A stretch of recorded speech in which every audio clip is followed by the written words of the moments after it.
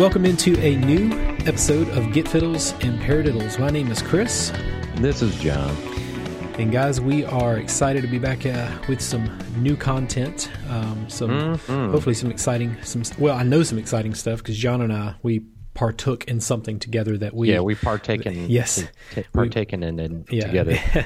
And we're definitely wanting to talk about this. So in this episode, we'll dive deep into that. But John, tell me, how's it been going for you the past couple of weeks, man? Good, man. Just, same old same. Living out here in the northern metro Atlanta suburbs. Yeah, feels good, domestic doesn't it? life. Feels good. You know about it too, man. I feel it. It feels good, too far man. away. Yeah, too far away. It feels good. No, it feels good up here. I got a lot of church stuff coming up, which is good. I've been playing double duties at a couple of churches. I've been kind of busy with that, and we've got some a little festival show coming up in March, and getting ready for that, and just doing my thing. How about yourself, sir? About the same. I started teaching a lot more over the past, probably last 3 or 4 months. Been taking on a lot more students. So, so if you're in the Atlanta, Georgia area and you want to take drum lessons, come on. You can get us at Get Fiddles and Paradiddles. Get Fiddles Paradiddles at gmail.com. Let me know. It's just what's interesting about teaching, and something that I had anticipated but not quite as much, is the vast expectation, not only from myself, but that my students have, whether they can vocalize it or not. They expect for me to be on top of my stuff, and so it's required me to practice things that I haven't practiced in a long time, like sight reading and stuff like that. Yes. So been doing nameless. Yeah, man. So I've been doing a lot of that. It's been great. And of course, church is the mainstay. I'm always very thankful for the church life. So it's good, man. And yeah, we got the festival show coming up in March. Really excited to be back on stage with you. Yes. Looking forward to doing that. Hopefully the weather is going to be nice. We've been kind of, it's been raining like gatos and perros, as our Spanish friends say. I remember this rain from last year because we were building the house, and January was a complete stall. I remember you guys couldn't get anything done because of the weather. Yeah, and now I feel like that just shifted to February this year. So pretty much. Just crazy. Yeah, I know it's weather's been a coin flip, and I've been thinking the same thing since we're playing in March. It could be warm, or it could be cold and windy, or maybe raining again. Yeah, I'm hoping not. So hopefully the weather will cooperate. But yeah, I'm really looking forward to doing that, and then. Got a bunch of church stuff coming up myself, man. Doing double duty at playing at a couple churches, pretty much throughout the month of March. So nice. Yeah, man. It's it's so weird, man. It's funny how your musical journey shifts, right? Mm-hmm. So it's one of those things that I think we'll probably discuss in a future podcast. Is praise and worship music. Yeah. I don't want to go down the rabbit hole because we got something coming up for you today, but I think it deserves its own kind of episodic journey, if you will. For sure, yeah. I totally agree. I mean, it's definitely strange how it shifts around a little bit, and it's something I struggled with, without getting into the weeds, as you said. It's the expectation changes, and I think that you're right. We definitely should explore more of the praise and worship side of stuff on the podcast, because there's a lot of musicians out there, a lot of friends of mine, and a lot of friends of yours, and not just in Georgia. I mean, it's every single state. It's all over the United States, man. Especially East Coast. So yeah, it's big, man. Yeah. It's big. So, well, John, an exciting thing was now announced.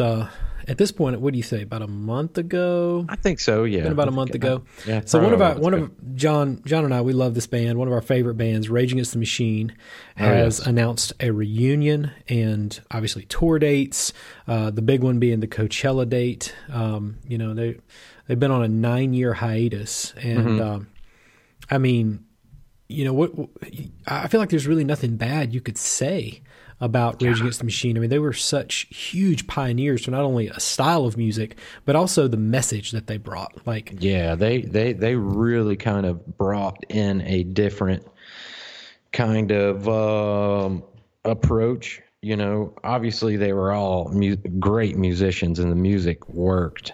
Right. But they had something, they came with a purpose more than to melt your face off. Yes. Right. Yes. Yeah. You had to read deeply into those lyrics, and you realize they're just like dripping with just heavy topics. Yeah, man. And Chris and I, we were both talking about this in pre-production before we started. I remember watching their videos, back in 92, 93 when they first came onto the scene, man. And it was, it was eye-opening. Yeah. Yeah. It really was eye-opening. So it, it's been 9 years, right, Chris? Since 9 years. They did their last show. Yeah, we researched it, and their last show is July of 2011. So, it's getting real close to 10 years. I mean, a 9-year hiatus. And you're right. I mean, I would see stuff on MTV as like whatever I was, 14, 15 years old at the time. And it was just like, it was a little shocking, because that was just as I was getting into music, and to see the, I guess the political stance that they took and the energy that they brought their message. There was no doubt about it that you knew what they were talking about. They meant it 100%. Yeah, totally, man. Totally. And they had so many people align with that message. And it's almost like these people that felt maybe as if they'd been oppressed had this band that was speaking for them. And like, totally, man. You couldn't change the energy of an audience. I mean, it was going to be crazy. And to watch even some of the live stuff, even now, like go to YouTube and go watch Rage Against the Machine in like 92, 1992. I mean, it was insane. If you think metal shows are crazy now, like that, they were doing that decades ago. Right. And that's the other thing that was the most jarring for me was that, when you're 13 years old, you're not like reading the Wall Street Journal and the New York Times and the Washington Post, and you're not like hip to things of the political ilk, if you will. Right. Totally. So when you start getting exposed to that and they start tapping into this, especially for, if you're a musician, you feel like you're an outsider, like you feel like you don't, there's not really nobody has a voice. Yeah. You're aware that you're an outsider and you're trying to figure out like, where do I fit into this? Yeah. And then, you get it. I don't know if, can't remember what song it is, but at the end where it's like, F you, I won't do what you tell me, like. Yeah. Yeah. And, 13, 14-year-old ears are like, whoa. What am I listening to? Yeah, and totally. If you don't realize the emotion that's just dripping from these lyrics. Oh, you feel it, man. As I vividly remember hearing that, man. You felt that. Mm-hmm. Mm-hmm. It oozes through the speakers, and it's the same way with their live performance, man. I mean, to me, that's kind of where that's the magic, man. Right? When you get a blend of artistry and musicianship. Right. That's where that's the synergy of it all. And if you can capture that, right, then you're probably a world famous band, quite honestly, right? Well, to me, this is just my opinion. Everybody, please don't send us a bunch of hate mail. It made the bands in the 80s look like silly bands to me. Right? Because all those bands were incredibly talented musicians. Yeah. Incredibly talented human beings. Cheeseball stuff, dude. It's just cheeseball stuff. You're just singing about like, lust and drugs. And when a band came out with that much authority, it made you question everything you listened to. You're like, totally, man. No one's going to do this like the same way, And I tell you, there is a band doing it now. I don't know if you've heard of this band called Fever 333. I have not. I'll check them out. Dude, they are like, I feel like they are definitely modern Rage Against the Machine. It is crazy. And I know that's a huge statement. That's a bold statement. I will send you some stuff. You need to hear this band. I mean, it is the same kind of thing. Educate me. Yeah. It's nuts. Obviously we can go down a rabbit hole with Rage, but I just think that, they're kind of the last of a dying breed type band. Yeah. You know what I'm saying? There's just not a whole lot of bands like them left around that can really freaking hit it hard when they play live. Because I guarantee but do you know why? Do you know why there's no bands like that? I have a theory. Here's why. Why? A, it takes guts. It takes guts to be a band like that, right? Yeah, totally. It takes insane guts. And two, it takes the ability to say, okay, I'm going to speak cleanly and clearly about my viewpoints in a democratic leaning, and I don't care if I divide my audience. Most artists are scared to death of that, right? I don't want to divide my audience because like that's how I make money, right? But they were so about a message that they cared less about what would happen to their audience and more about the vehicle to get that message out there. Absolutely, man. They kind of pioneered that whole taking a stance in their music kind of thing, you know. And I think that they kind of paved a path for the entertainment industry, to be more vocal about political leanings. Yes, because I think you see it not only in musicians but in actors and actresses and. Mm-hmm. You know, it's everywhere now. It's everywhere now. It's like you know, everybody thinks they have an opinion about something, and they need, people want to hear about it, right? So, especially the way social media is now, it's like, well, if I can say something, I should say something, right? Mm-hmm. Yeah, totally. So you've got that going on. I think the thing for me that really kind of musically hit home with me was the biggest thing, obviously the guitar is what I'm focusing on, is the rhythm guitar playing. Right. Those are some of the greatest, dare I say, iconic guitar riffs in the pantheon of rock guitar. Yeah. Yeah. I mean, I had one guy I worked with at the music store. He was like, if you listen very closely to these riffs that Tom Morello is playing, they are the modern rendition or modern version or whatever you want to call it of Led Zeppelin. Like, it was just that same ilk of like powerful rhythmic playing. Yeah, totally, man. I mean, I think Led Zeppelin's a great analogy. I think, AC/DC is a great analogy. Mm-hmm. Minus, take out the political leanings and the philosophical lyrical content. I'm talking about just rock. Yeah. Music. Right? Right. We're just talking about the musical part of the band. And I guess Rage is hard rock. I don't know. Whatever. Right. Whatever, Chris. It's rock and roll. It's rock and roll. It's freaking rock. Dude. Yeah. So, at a time, as you're to circle back around to what you're saying, coming out of the 80s, all this shredding guitar crap. Oh, I shouldn't say that because I like some of that stuff. I like it too. I like it too. Honestly, but if you can't compare the two, right? Charged. Guilty. I mean, So I shouldn't say that. Let me strike that for the record, sir. So we're coming out of that, and you get a band or you get a guy like Tom Morello who's more focused about the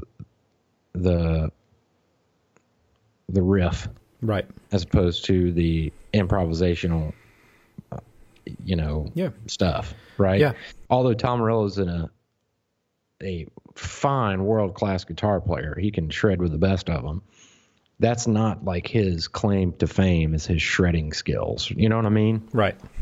Totally. It's taking the guitar into a space to where it's not a guitar per se. It's an instrument, but it's not what a typical guitar player or you can't put it into a guitar box, right? So, me kind of was one of the, I guess the point I'm trying to make, it was like riff rock city that kind of reinforced the Led Zeppelin. It's like, okay, this is kind of the evolution of it. Right. Right. Well, yeah. And I get what you're saying. Like the guitar took such a front role still, is like in the 80s, the guitar was still like, yeah, because they're really a trio with a singer, man. That's right.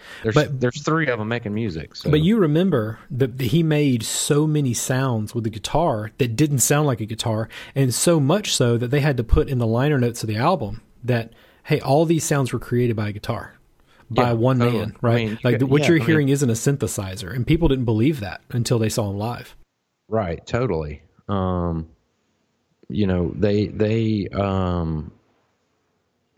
Morello he's a gold standard guitar player, because when you close your eyes and you play his stuff, you know exactly who it is. Right. Same for Eric Johnson, same for Andy Timmons, same for Pat Metheny, Scofield, all the greats. You close your eyes, you hear him play guitar, you know exactly who it is immediately. Right. If you know anything about music, right, within the last, 30 years.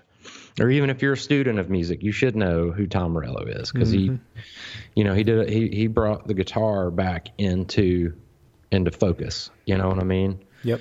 And more than just shredding. So, God, we just totally got off on a tangent here, but they're getting back together. They're touring. However, it's not all sunshine and rainbows, Chris. I know. I read on the gram.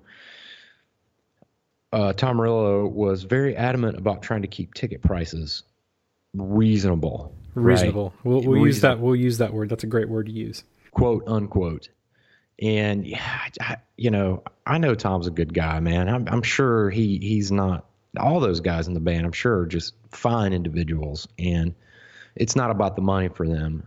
But at this point, man, you're Rage Against the Machine, man. You are a fucking machine. Yeah. Okay. Yeah.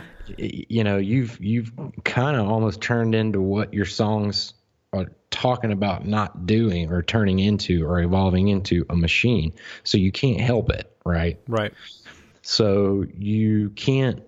Long story short, there's been a lot of a groundswell, because ticket prices are astronomically, outrageously expensive. Yep. You know what I'm saying? They are.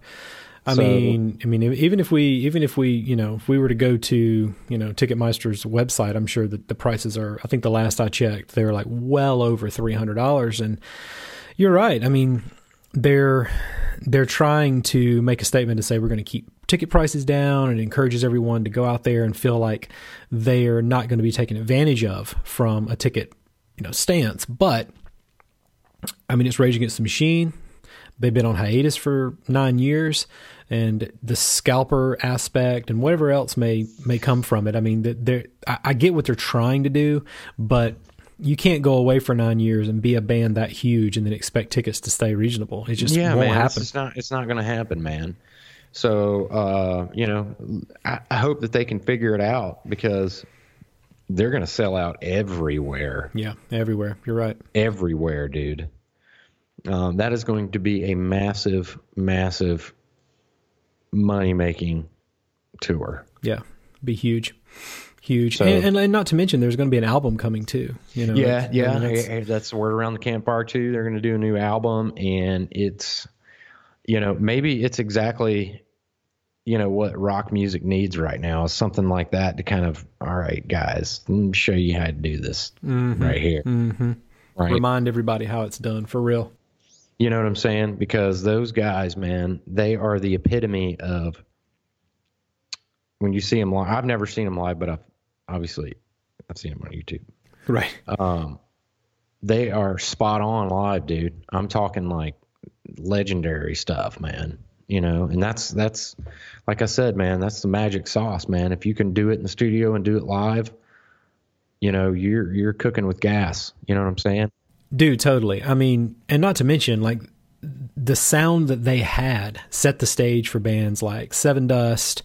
I mean, there were so many bands that were influenced by that sound. Even at the time, even though Korn was happening at the same time, I really feel like they may have influenced Korn even, Big time, man. Yeah. Especially, I mean, you got to think big rock, big rock guitars, lots of building up to breakdowns and stuff like that, funky syncopated rhythms. Yes. Stuff like that. But yeah, I mean, they teed up a lot of bands that followed, for sure. So, if you guys can get out and check out the show, I highly, highly would recommend it. I wish they would come closer to Georgia, but it doesn't look like they're going to. And quite honestly, if ticket prices stay like they're at, man, I mean, geez, I'd have to sell both of my children to be able to afford that. Yeah, it's expensive. Well, you guys get out to a show, support Rage.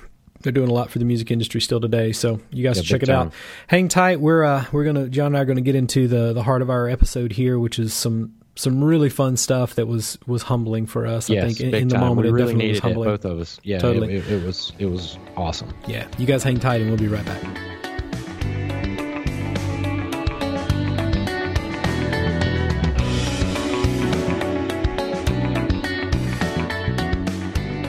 All right, you guys. So you guys probably know, if you listened to the past episode, John and I were super, super excited to be going to a concert, which we did go to what has it been now, 2 weeks? Couple weeks, yes. A couple weeks ago. Yes. It was the Periphery show at the Masquerade here. The new Masquerade. The new Masquerade, Masquerade. at God, rest in peace, old Masquerade. It was Periphery, which has been a band I've listened to for about 9 years now. And the opening acts for the band, which is one of them was a guitar player by the name of Polini, which is a huge inspiration for John. Oh my God! And now I will say a huge inspiration for me. Oh, he melted your face. I mean, dude. Man. Oh my God! You see my face right now? Oh my God, man! It was crazy. And then the first band. So the first band was the main first opening band was called Arch Echo. You guys, please go listen to Arch Echo. Yeah, I was working out today to an Arch Echo track called Bloom, and it was blowing my mind. Like, I'm doing my reps, and then I stop. And I'm listening to the song, and I was like, "Oh, I should probably be working out." Like I'm just tuned out listening to Arch Echo. Amazing show. I mean, Arch Echo put on an amazing show. Arch Echo was great as well. But here's what happened. And John and I felt some kind of elation while we were standing in a room full of people that were there to listen to musicians be musicians. And it was like, it wasn't 40-year-old guys. It wasn't 50-year-old guys. It wasn't just 30-year-old guys. There were kids there, man. They were like, they were kids there watching this stuff go down. And we're talking about instrumental rock, instrumental metal, if you want to call it gent, whatever you want to call it. They were there to see musicians play, and it was humbling and so inspiring. It was, man. That's the, like I was saying earlier, man, that's the magic sauce, man. When you can get the music to speak for you, and you don't have to have somebody singing. Now, obviously, Periphery is a little different. They're a traditional band. They've got, some say the kings of gent, if you will, but they took what Meshuggah did and made it more mainstream. For sure. More mainstream. Brought it to the masses, if you will. Right. So the other two acts, Polini and Arch Echo, are strictly instrumental only, and the guys that are in the band are super young. So I think that's the thing. Like, the fact that they were young, right? You're saying that they were young, so like they're because we're old now, Chris. Right, we're we in our are 40s, bro. Right, okay? right. 40s. So, it hurts sometimes. It does, man. It's tough, but like just to see the torch being passed on to a different generation of cats that are really into the right kind of stuff. Right.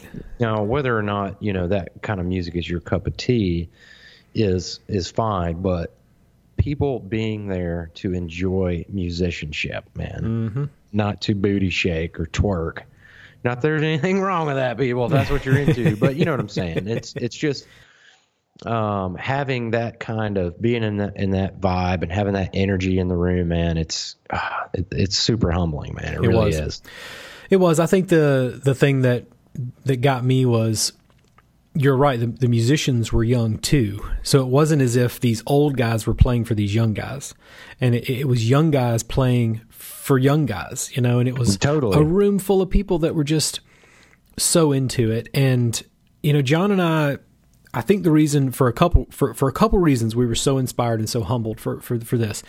He and I share the same opinion that we feel that musicianship is slowly fading away. And we actually covered this in an episode. You guys go back and take a listen to an episode entitled "The Steady Decline of Musicianship." I'm sorry. And after going to this concert and seeing this, even though it's kind of niche, and it was, what do you think? There was 1,000 people there. It was, it was packed. 1,200. I mean, it was sold out. It was packed in there. And I think that it makes me want to reevaluate, where we believe musicianship is dying. And I would say that's pop music, obviously, because it serves a different thing. We've talked about art versus commerce. Right. You've got a different word. You call it your art and your craft. Art and your craft, right? And so you have, whether you want to focus on the craft part, which turns out to sometimes be commerce, which we know that's pop music, it doesn't have much room for musicianship. And unfortunately, in some ways, that dominates what most people hear, Totally. But there is a market out there that's keeping musicianship alive. And I mean, John and I would just look around the room like, this is so cool. Like, look what's happening right now. Yeah, it is. And especially, it being, guitar centric for me, it's just super inspiring, man, to have, the ability to kind of tap into those areas of the guitar that nobody really is in the guitar business at this point, especially with Plenty.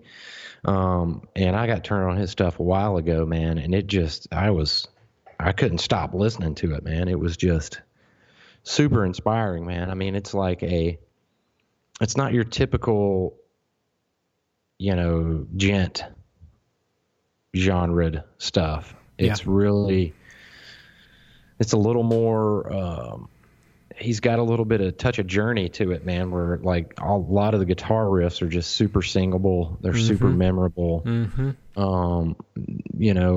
also I have been doing a lot of fanboying on Plenty, it's not a problem. I'm not like going to be stalking his house or anything here, in case you're wondering out there, but just in case.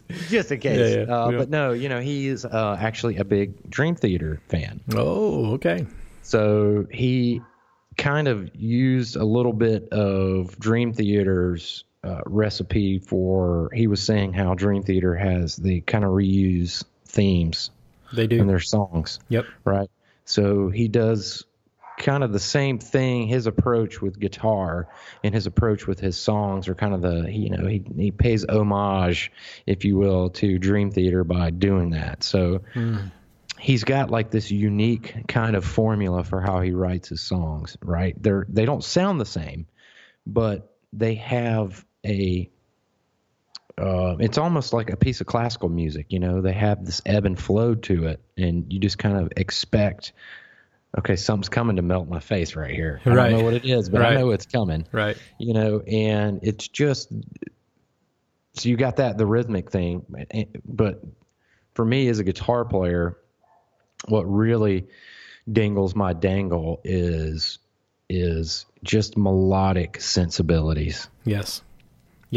John and I agree a lot on that. I mean, we love hard rock, we love metal, but when you can't find the melody sometimes, like it just starts to gnaw on me. I'm just like, and it's almost like people listening to like freaking bebop, man. It's like you put on a freaking a Freddie Hubbard cooking jazz tune to Joe the plumber, it's probably not going to work. Right, he's not going to be interested. So metal has the same type of.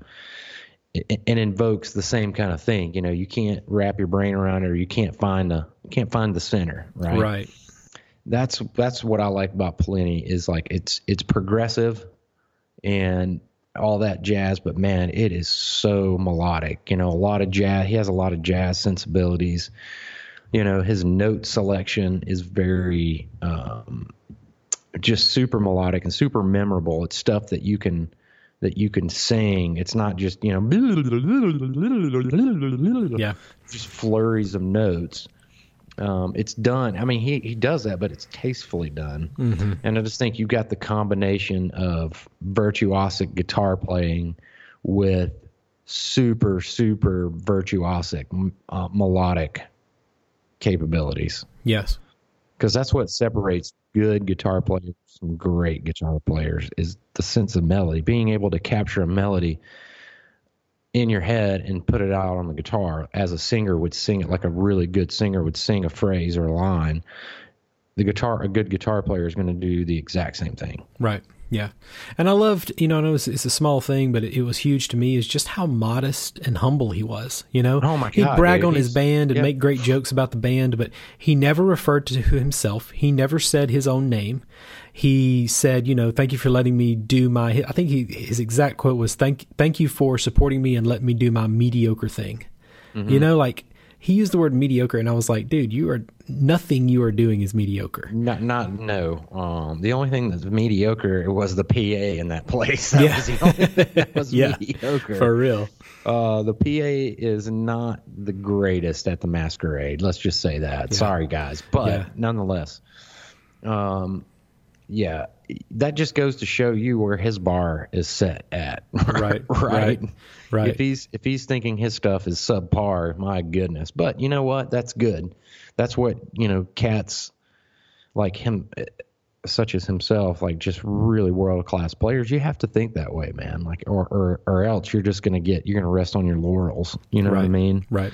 It can't be, oh, well, I know this is just some, next level shit here. And it's like, that's not the way you look at it. Right. And he's super young, dude. I mean, I think he's like 25 now or something like that. Wow. Just imagine young. You add a decade to this guy. Like, what's he going to accomplish? What's it going to be? I mean, wow. It's super inspiring, man. And he came along at a time to where I was kind of looking for something to light my fire on the guitar. And that guy did it for sure, man. Because he blends all of the styles of music that I kind of that are home base for me, right? Mm-hmm. Which is, progressive rock, jazz, and that kind of, kick-ass virtuosic guitar player type thing. Right.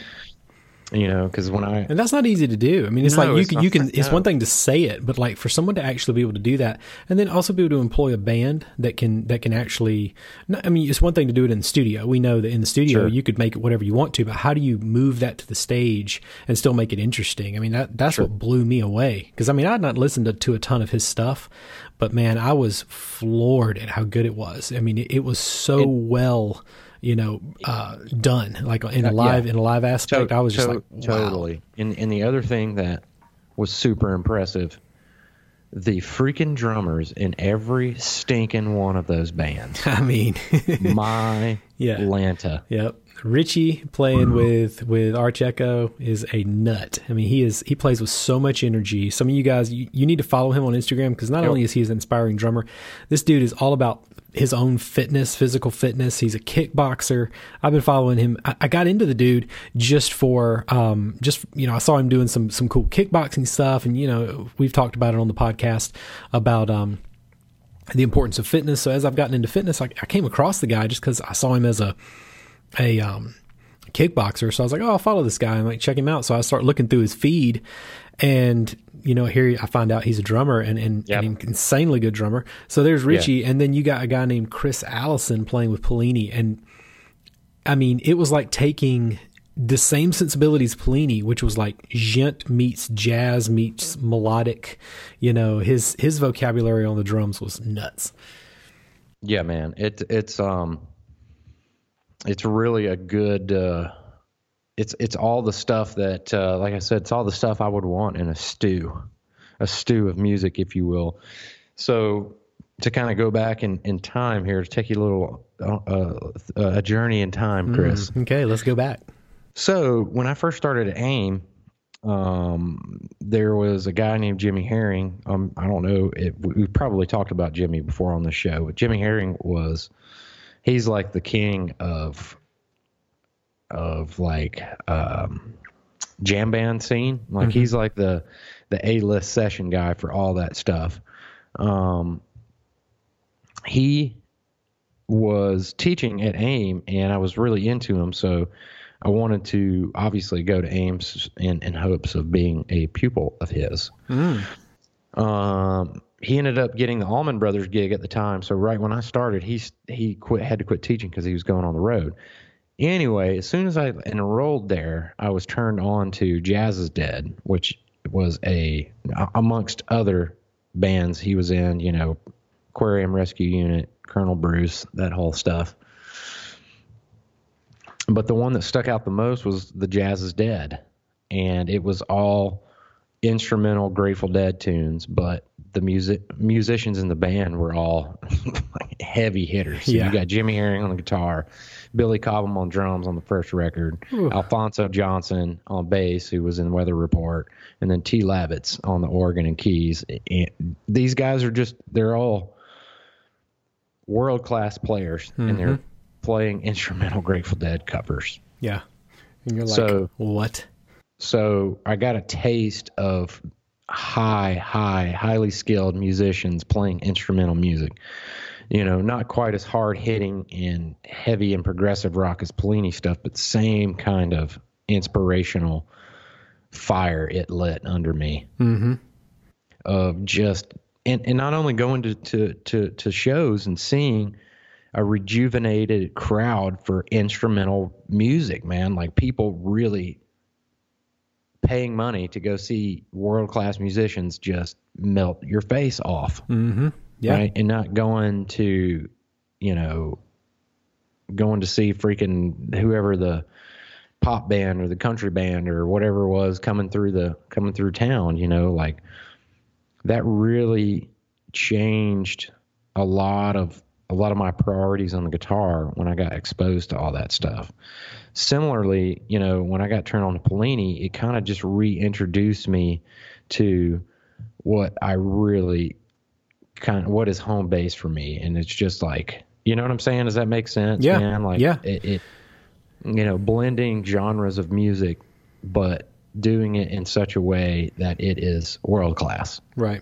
It almost makes you, I'm sure when, it happens rarely, but, same for me, like bands or drummers, and I'll go, oh, there it is. It's still alive and kicking. Like it's still there. You just got to know where to look. Got to know where to look, man. Yeah. And one of the musicians in Periphery, I think it was Jake, one of the guitar players, somebody asked him in an interview, do you think rock and roll in general, do you think rock music is dying or is dead?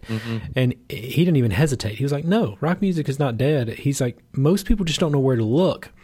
Yeah. In the past, it was easy to find rock music because that's what dominated everything. Like, I mean, all the way through the early 90s, like that was the thing that dominated all of it. So easy to find, right? I mean, you're going to come, possibly even through the 90s, but as you get through the 90s, pop music, you and I talked about it, the shift in the mid-90s to pop music, and how over the last 20 plus years, it's been so much pop music that now rock music is like fallen by the wayside. But it's still there. You just have to know where to look. You just got to know where to look, and you're right, man. I mean, it's, back in 92, 93, they were playing Rage Against the Machine on the rock radio station. Right. You know what I mean? They were playing Soundgarden. They're playing, playing Korn. They're playing Alice in Chains. Metallica and Alice in Chains and, Stone Temple Pilots and all of these, rock bands. Yeah. Right? Rock band was very much a part of pop culture at that time. Right. So I totally agree with that, man. You just got to know where to look for sure. And it's good that when you do look, you find stuff. It's super reassuring. But yeah, man, I just felt like it refilled my music tank going to that and seeing that, that's golly, man, that's the dream right there, man. Being able to play music that you write and you create that you enjoy listening to, and it just so happens to be a lot of other people's favorite kind of music to listen to too. You know what I mean? Yeah, Like I didn't expect to see an audience like that. It just I didn't amazing, either, Chris. Honestly, I mean, I didn't think by the time Pollini was playing, dude, it was shoulder to shoulder in that place. And people were into it. It wasn't like they were standing around like, okay, Periphery can start any time now. It's like they were just as into them as they were Periphery. It was just like, wow. Mosh pit was going. Circle pits were going. Pollini had a circle pit, and I think the band was laughing because it was happening. They were like, what is going on here? Like, what? Yeah. So, but yeah, I noticed a lot of kids like my daughter's age, like 12 and 13 there, man, like just getting, oh man, if I was 12 and 13 years old and I got to go out to a Jazz Is Dead show or if Pliny had a clone of the same stuff. But godly, man, it would have changed my trajectory in a good way. Right. You know, just getting that exposure, because what's going to happen is you're going to find out who Pliny is because of the World Wide Web that we all are fortunate to be on, most of us. They're going to go research Pliny. They're going to see who he's into, who his influences are, and they're going to start the cycle. Right. The rabbit hole will start for them. Right. So, and that's really what it did for me. You know, so I've been working on myself here. Shameless plug here. I've been working on putting out a record, a CD. What is it called, Chris? What do the kids call it these days? It's just going to be a digital album. A digital album of my own material. Thank you. Working on trying to get that out by the end of the year. That's a project goal I'm working on. That will have Chris Mathis on it as well. Ooh, I'm excited. So I've pretty much decided on, you know, what I'm going to do with it, how many songs I'm going to record, you know, and I've kind of been saving a few to post this show to kind of come back with some inspiration, some fresh eyes or fresh fingers and ears and all that stuff. And it definitely did it. It definitely did the trick. So, music is just good stuff that inspires you, man. Like, it is so powerful, man. It is so powerful, Chris. Is. Yeah. I think that would be the takeaway. Just that right there would be the takeaway to say, like, if you ever have the opportunity to go see a great live band, go see a great live band. Don't hesitate, because it could make or break the inspiration that you receive from that. Could make or break the trajectory that you're on. It could change you feeling like, man, my playing is stale right now. I'm not sure what I need. Dude, every time I sit down behind the drums since that show, I feel like I'm inspired to try something else, try something new. And I'm just overall inspired. Like, right. It's just inspired, that's all man. I needed. It's not about like trying to, I got to get my chops up Plini's chops. Man, I'm way behind. No. It's you finding something within yourself to inspire new creative ways of expressing yourself on your own instrument with the technical facet you either have at the time or what you're building towards. Right. Yep. Does that make sense? Totally. You know what I mean? Absolutely. It's not, you know, you're not trying to, because I think guitar players are guilty of it. You just comparing yourselves to other guitar players, right? Always. Like, they're doing this. I really suck at that. I got to really hammer down. And it's like, no, you need to find your own voice. That's his voice, right? You know, that's what kind of, you know, trimmed the fat for me a little bit, was just honing in on what I'm good at and really finding creative things and letting the conduit for creativity flow through that. Right. I mean, that's totally what it is. I mean, it's just being receptive. You know, I think that's what John's leaning hard on that. It's like, just stay receptive. And sometimes the best way to do that is to put yourself in situations that you might not expect to be inspired. So and I say that because I went there to be completely floored by Periphery, and of course by Matt Halpern. I mean, he's a drummer that is one of my favorites, and right. I knew that would happen. But what I didn't know would happen was that I would be in a room full of people that were so excited to see musicians be musicians, to play these great instrumental songs, put on these shows. And I walked away from there really surprised, because I was more inspired by the first two bands. Not as if I liked them more or felt that Periphery put on a bad show. Periphery killed it. Dude, they were slamming, dude. But the connection that you could feel in that room with Arch Echo and with Plini was just something almost emotional that you just couldn't explain. And that's the kind of thing that you take away from those live experiences, or that you hope to.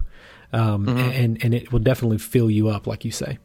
Yeah, for sure. You know, and I think that, you know, might be a great way to kind of put a bow on what we're talking about, man, is like, you know, you get caught up in, you know, your everyday kind of musical life, whether if you're on the road touring with somebody, or if you're you know, whatever your situation is, man, like it's always good to kind of get re-inspired by something, man. Mm-hmm. You know, and live music is honestly, it's one of the best ways to kind of recharge the batteries, man, is go out and seeing something like we saw. Yeah. Yeah.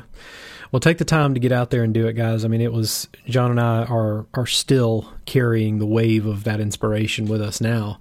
Yeah, and for sure. You guys get out there and see your favorite musicians, even, you know, no matter what the music is, go see those guys play. Support local music, man, because that's where it starts. If it's especially if they're a good kick-ass band and they're local, my God.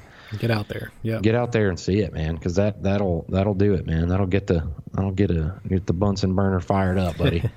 Sure will. Speaking of Bunsen burner, John, we have a special song for today. Since we decided to talk about Rage Against the Machine at the beginning, John and I thought it fitting to feature one of their songs on our segment that we call Absolutely. What Makes That Song Great. So John, you like that? Like what? All right, sorry guys, sorry. Yeah, we're okay. We're okay. Too much coffee today. Yeah. So we're featuring a Rage Against the Machine song. John, tell us about this song and tell me here's what I'm gonna do. I'm gonna spring this on you. Not only will you introduce the song, but tell me what you felt and your impressions of that song, the guitar playing, whatever comes to mind. What was that impression that hit you first? The first thing that hit me was holy shit. Right. Literally. Holy shit. It was like, holy shit. And the song was? Freedom by Rage Against the Machine. Right. So I bet you can't guess, if I gave you 3 guesses, how the song starts, Chris. I pretty much just need one guess because I know it starts with a kick-ass guitar riff, and the band is crushing behind a wall of sonic rhythm that is just... Chris, like there's nothing subtle about this. No. There's nothing timid. It is full of conviction and full of just... Conviction. That is the word. Conviction, right?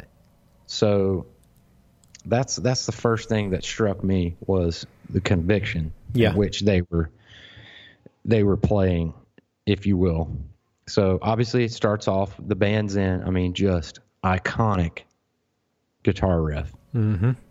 As I was saying in pre-production, Chris, I mean, it could quite possibly be in the pantheon of great guitar riffs. Yes. So you've got that hitting you, and then it comes into the chorus where it's this super funky, just backbeated, fusion of funk, hip-hop, and hard, heavy-hitting rock blending perfectly together. Mm-hmm. And the reason why it works is because you've got Zach De La Rocha who can really deliver the goods, right? Mm-hmm. You've got somebody who is delivering a very powerful message, one that I had never heard in music before. Yes. Led Zeppelin doesn't necessarily go into the territory that Rage Against the Machine does, Yeah, no one has, I don't think. Albeit classic rock riffs for sure. Yep. I'm absorbing this as a white kid from Walnut Grove, Georgia, who not necessarily has been into the history of America and politics and all that stuff. So it is really, really, that's the first thing, honestly. It was like, holy shit. I remember, just the sound of the guitars, man. Yeah. It's powerful, dude. It's powerful. What say you, Chris? Well, so for me, a couple things that hit me is I remember seeing, the first time I ever heard Rage Against the Machine was this song. It was this video on MTV. And it actually scared me a little bit because I had never seen a band play with what a young Chris would not know as conviction. It was so much energy. Yeah. And they were playing with so much conviction that you didn't know almost how to take that, right? I mean, a young mind is going to look at that and be like, what am I witnessing? But you couldn't look away. You couldn't look away. It's like a bad car wreck, man. You're like, and I'm telling you, the video, you guys should go check the video out because it tells a story about, it's the Leonard Peltner case, right? And the American Indian Movement, or it's referred to AIM. And across the bottom of the video, I remember there's like this message from the case that took place about this guy, Leonard Peltner. And so the band's playing and this message is rolling by, and it's just, they're playing in this small venue, which made it even more intense. You know, they weren't playing on a big stage. Nope. And just the intensity throughout the entire thing was just, you couldn't look away. It was almost like a car crash. You're like, oh my God. Yeah. Of all the songs on their first album, obviously their first album is insanely great. They all have their own special character, but this one I think has the most sharpened edge for that. For sure. I mean, this record, man, it paved the way for a whole new subgenre of hard rock. Yes, it did. There's no doubt that it did.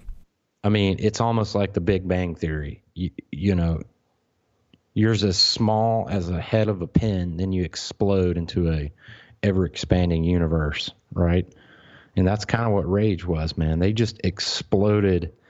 They had a big bang, and so much music exploded from them, right? So for me, and I'm sure you probably feel the same way, there was a deep, deep message, you know, that a 13-year-old outcast musician that felt like he didn't have a voice, that's obviously why you're playing your instrument. You've got these people that are writing songs that are saying, F you, I won't do what you tell me. Right. You know, it's powerful, man. It's not, there's no rock band there's no Rage Against the Machine that's out for 12, 13-year-old boys learning the guitar right now. There isn't. There's even this band that I mentioned earlier, Fever 333. Yeah. That's not the same. It's not the same, and it can't be. You couldn't compare a band to Rage Against the Machine. Like you can't. And I think that's the point. Like, you know, you shouldn't be able to compare when a band does what they did, what they're doing. You can't compare. Yeah. And it's what makes them unique. It's what makes them continue to make a massive impression.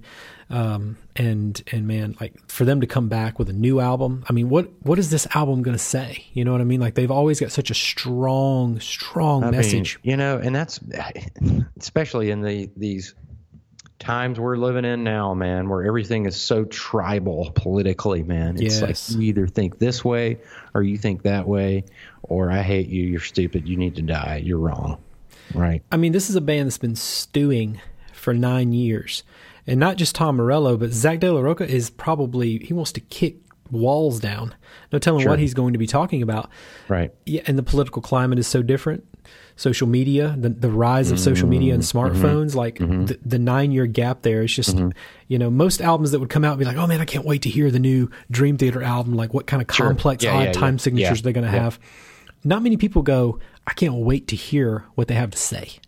Yeah, exactly, man. Exactly. It's, I mean, they've got that, they captured it, man. You know, like very few, you know, there's probably only a handful of bands, you know, in the rock genre that have the goods like that, man. You know, they're the total package, man, for sure.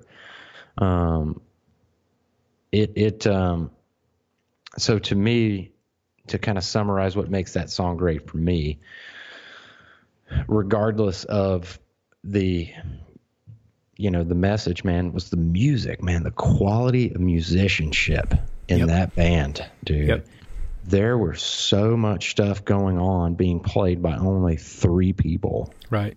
And you know, I know I don't even have to tell you this, but pretty much 90% of that album was recorded live. Full band in one room playing live. Knocking it out. It wasn't this like, there was no freaking Pro Tools isolation. Like they were crushing that thing. Like that's why it feels like so energetic and so overwhelming, because it was a band in a room just killing it. Yeah, just straight freaking doing it the right way, man.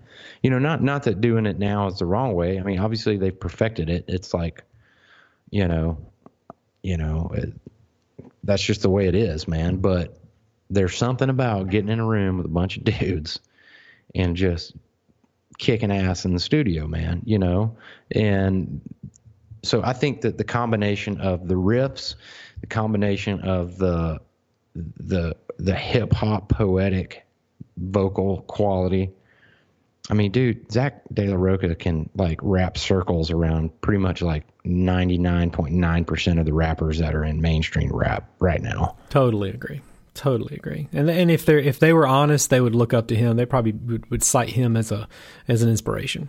Because I'm not talking about the ability to have good wordplay. I'm talking about to have all of it, wordplay, melodic flow, and have something to fucking say. Right. I mean, huge. I mean, right. You guys go listen to that first Rage Against the Machine album. Listen to Freedom. Yeah, listen to Freedom. All of them. Take the Power back. Yeah. That whole record. The whole record. I mean, it just in the head. I mean, it's a start to finish. It's a game changer. You should go listen for all you millennials out there that are listening to us. Yeah. But don't just listen. I would encourage you to listen to this album with a purpose, because the album itself was made with a purpose. This is a band that had a purpose. So dig into the history of Rage Against the Machine and understand what they are, what they were, and what they're going to be. Because if you don't do that, you're just listening to an album and it's just a small piece of it. You got to understand what the band was. So do yourself a favor, for sure. Totally, for sure, man. Check them out. They're a game-changing band. So, I just really excited that you and I got to go do that show together. Yeah, that was super inspiring, super fun. Hopefully we'll be doing some more. Yeah, man. We've got some stuff coming up later in the summer where we're going to be on location together. So, we got some surprises. Some surprises in store. Glad to keep the train rolling, Chris. Yeah, man. One more episode. Very excited. We're chugging into 2020. Really, really excited to keep rolling here. We're going to be visiting some on-site locations here pretty soon and doing some episodes on-site, some studios and some interviews coming up. We're real excited. Can't wait to share that information with you guys and break the news about what we've got coming up. But as we said at the end of last year, 2020 is just, we're just continuing to build on the success of 2019. Yeah, absolutely. Gonna keep coming at you guys with our 2 cents of just about everything. Everything. So everything. Tell your friends to listen, and if you don't want to, that's fine. You just keep listening yourself. Everything but politics, Chris. We don't. We might talk about bands that had strong political leanings, but we ourselves will not share political things on here. There are too many people already doing that. Yeah. So y'all can find those out there, but. Chris, it's good to be with you. Good to be back on it, sir, for sure. Let's get out of here, and you guys, we'll catch you next time. And we are out.